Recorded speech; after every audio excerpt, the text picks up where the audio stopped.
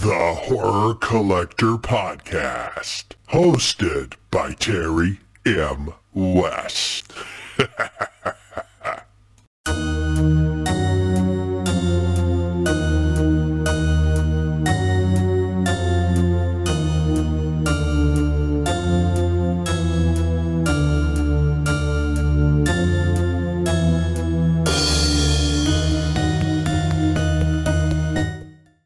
Well, hello!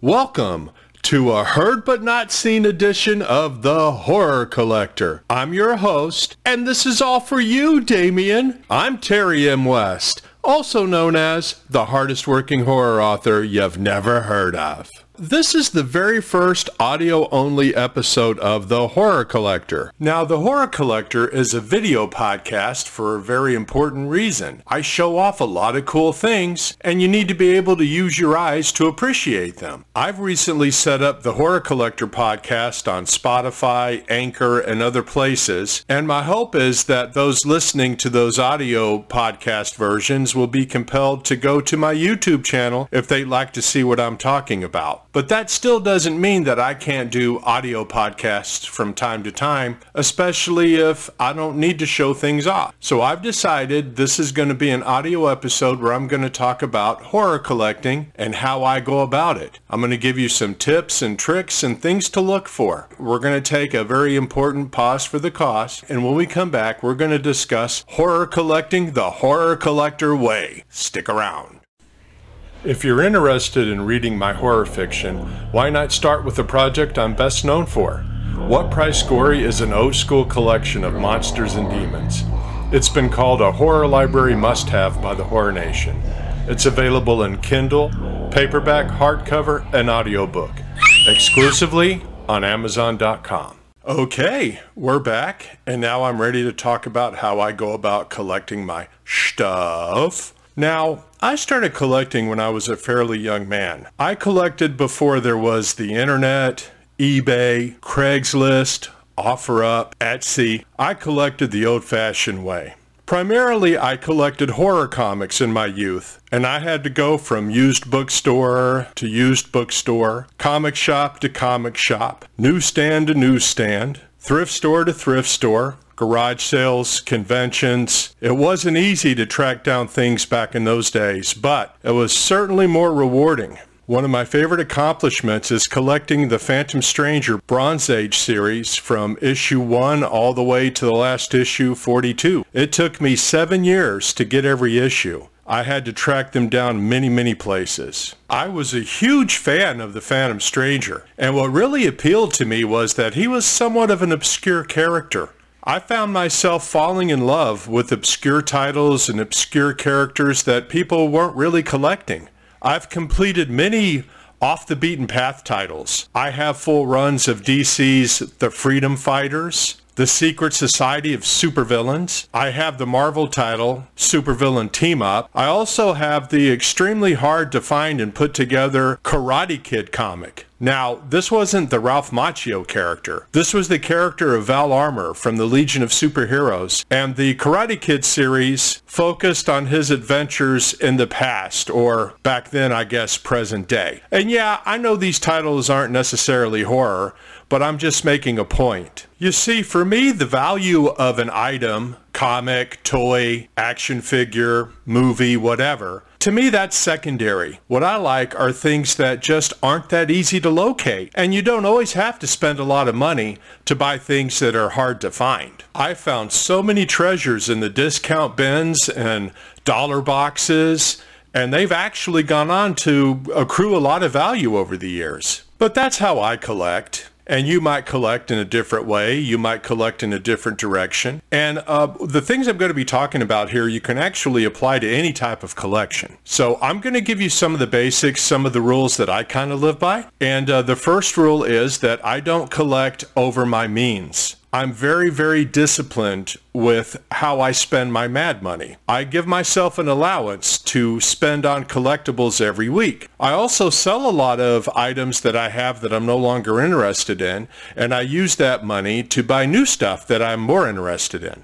I try not to spend any more than I have at any given time. And if there's something I really, really want, I save up for it. If you're not careful, you might end up with a huge, really nice collection that you're going to have to sell because you're broke and you can't pay your bills. And you don't want that. And I don't want you to have to go through that. Now, I don't mean to sound preachy or anything. It's just that collecting can quickly turn into an addiction if you're not careful. Here are some further strict rules I try to live by. I used to have storage units filled with collectibles. Now, if I can't see it, if it's not readily available, I don't want it. I decided a long time ago that if I haven't looked at a collectible in over a year, why do I even have it? I'm not really enjoying it. And I don't want to turn into a hoarder. So I try to keep what I enjoy the most visually in my office so I can look at it at any given time. Now, admittedly, there are some things that you can't have out that take up a lot of space, and I have a reasonable amount of storage space for those items. So getting back to collecting back in the day, I didn't have the benefit of Google. I didn't have the benefit of comps on eBay or anywhere else. I had to rely on my own knowledge in many cases. I also kept value guides in print form. A lot of times when I would go to a comic convention, I would have a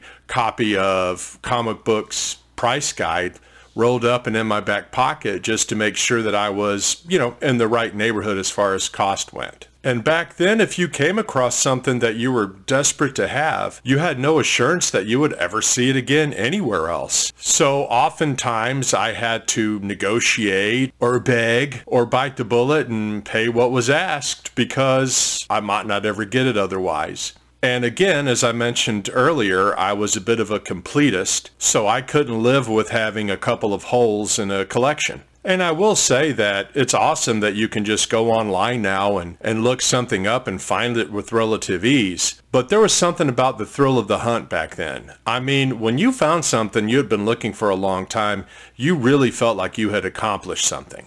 I was also fortunate to be there when online collecting sort of started gaining steam. I was probably one of the earliest collectors on eBay when it just hit the net. And even that platform has grown and evolved a lot over the years. And since that seems to be the main way that people collect these days, I'm going to give you my do's and do nots as far as eBay or really any kind of a site similar to eBay where you might hunt down this stuff and bid for it. First and foremost, my biggest rule as far as finding a collectible online, an asking price is not what something is worth. Now, I can take a $10 item and I can put it on eBay and I can try to sell it for $1,000. It doesn't mean that's what it's worth. It means that's what I'm trying to get for it. You're not going to find current or fair market value by looking at what a seller's asking for. You're going to find it by looking at what the item is currently selling for. Collectible markets go up and down, and what might be $100 one day might be $25 the next. Also, if a seller has something that they're offering and you'd like to get your hands on it, but you think the price is a bit out of line, send them an offer. Even if they don't entertain offers they claim, just email them. Just say, hey, I like this, but it's a little steep for me. Here's what I'm willing to pay. Conversely, if a seller is offering something at a fair price, don't try to beat them up anymore. One of the most insulting things in the world is to offer something at a competitive price and have someone come in and really just try to beat you to death on the cost. It leaves a bad taste in the seller's mouth. Many of the sellers I deal with love me as a customer because I don't do things like that. I'm very appreciative of what they're able to do for me, and I'm understanding when they let me know they have limits. And remember, if you insult a seller enough, especially on eBay, they can just block you and you'll never be able to buy from them again.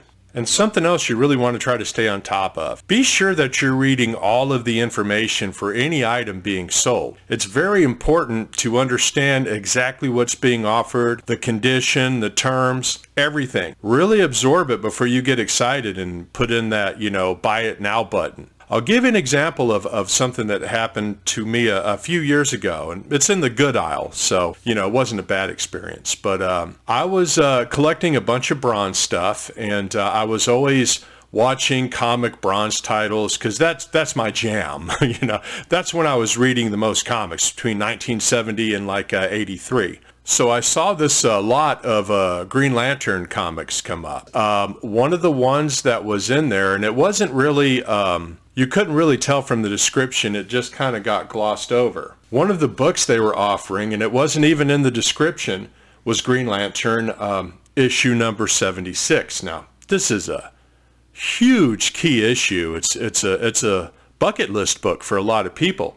It wasn't in great shape, but I noticed it was in there, so I thought, wow, okay, I'm going to put in for that. I'm going to try to win this auction, and I put I think a $20 or $30 bid for 4 comics, and as if it was meant to be, I remember eBay crashed after I put in my bid. It just crashed, and it literally came back up maybe 5 minutes before the auction ended, and I was watching that auction, and it was probably the 5 longest minutes that I could say I've ever lived through. But I ended up getting the lot, and I wasn't even necessarily in the market for that issue, but I went ahead and got it because I saw the value in it, and I actually flipped it for, I don't know, $200 or $300, and bought some horror related stuff that I really wanted to get my hands on. So, sometimes just keeping an eye on these or looking really close at the listings, or maybe not putting in a complete title or description in your search, it pays to really look at all the auctions for something that you're interested in,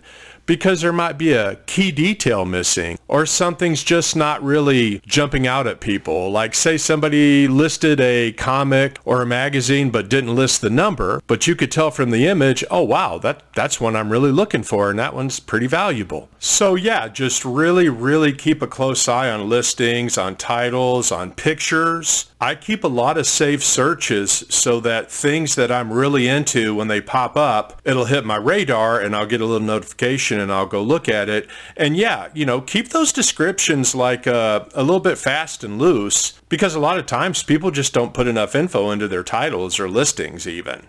Another thing too that I'm finding out more and more as the years wind on. I used to be really strict about, man, if you didn't have 100% positive feedback, no way was I going to give you my business. Well, I've had to sort of revise that policy. Now I actually go on and I look. If somebody has less than 100, I look. And oftentimes it might just be 1 or 2 bad experiences, but because their feedback is in relatively maybe double or low triple digits, it really brings the score down. But you can see a lot of times when a seller was really just being screwed by somebody's feedback. And if I see that happen, say once or twice on a seller, but they have overwhelming good feedback, I'll give them my business, because it's real easy to sink somebody if you feel like being arbitrary, or many times a buyer might try to blackmail a seller into giving them more of a discount or more money off. It's unfortunate to say, but people are really crappy sometimes. So I won't necessarily penalize a seller if he has less than perfect. Other things I look at are their turnaround time, like how long does it take them to get a package out the door? What sort of mailing service they use? I'll tell you right now, media mail is probably the most abused system of mail out there. You are only supposed to ship things such as DVDs, videotapes, books, but so many comic sellers, vintage magazine sellers use it, and it's just not fair. And if the post office gets their hands on it and opens it up and realizes it's not media mail, you're the one that's not going to get your package, or they're going to hit you up for the postage difference. Now also, I just want to say that, eBay's not the only game in town. There are a few places you can go and get really good deals too. Don't underestimate Amazon.com. I've gone on there and found some really solid copies of Vampirella. I found some solid copies of horror comics from the 70s. You can get really good deals on there. And again, keep your eye on that feedback and just make sure you're dealing with somebody that's going to give you a good customer experience overall. And let's talk about how much of a purist you're going to be as a collector. Myself, as I've said, I've collected many horror comics over the years. I've had full runs of Tomb of Dracula, Werewolf by Night. I still have a ton of solid runs of the Silver to Bronze Age horror titles. Now, a lot of the filler issues between the first and last issue, the conditions can be anywhere from fair to very fine to near mint. If I can't afford something I really like in top-notch condition, I'll take something that's maybe not in as great a shape. And I'll tell you, you're going to have a lot more bargaining power for something that's not in perfect shape than you are for something that's in mint. If somebody has something that's in near mint to mint, they're going to want a king's ransom for it. And there are people that are going to pay a hell of a lot more than what it's worth because they know they can get it officially graded and have something that's going to be worth a lot of money down the road. However, if you're going to somebody that has a mid to low grade item, they'll be more willing to bargain with you. I've paid far less for something that wasn't in perfect shape.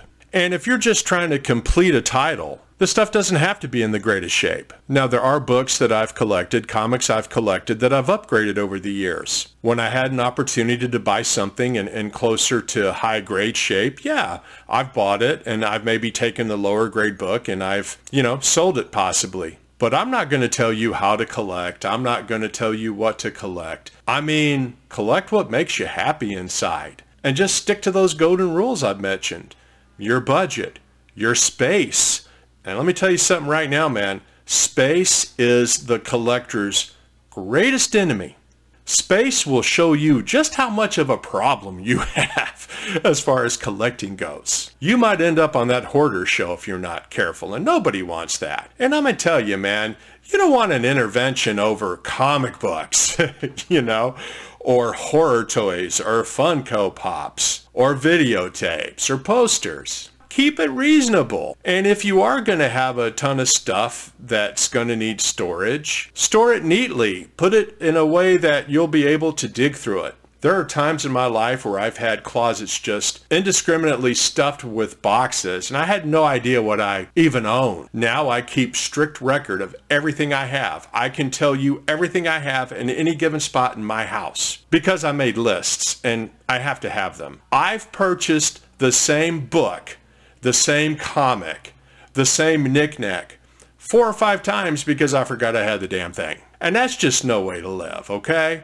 When you see my videos, you see my little, what I like to call fortress of horritude. I like these things that I love to be around me, where I can gaze upon them, where I can lovingly reflect on how they came into my life. So again, go out there, do your research, don't pull the trigger right away. Don't be afraid to send an offer. I might watch something for weeks or months before I finally decide, okay, I'm gonna get it. And I don't mind doing comparisons. I don't mind maybe contacting somebody who has it, but I think they're just a little bit high on it. I don't mind maybe going to a lower condition if I just want to have it. And I have things like that. I have things, like I said, that aren't in the greatest shape, but damn it, I have it. And hey, who knows? Maybe, opportunity-wise, if I get a chance to upgrade it, I will. So that's really pretty much all the advice I have for you. I don't want to wear out my welcome. And I hope that you enjoyed the very first, audio presentation. As I stated toward the beginning, the Horror Collector Podcast is a YouTube video podcast, but now we have audio versions. We're on Spotify, we're on Anchor, we're on just about everywhere you can go. We're on Apple.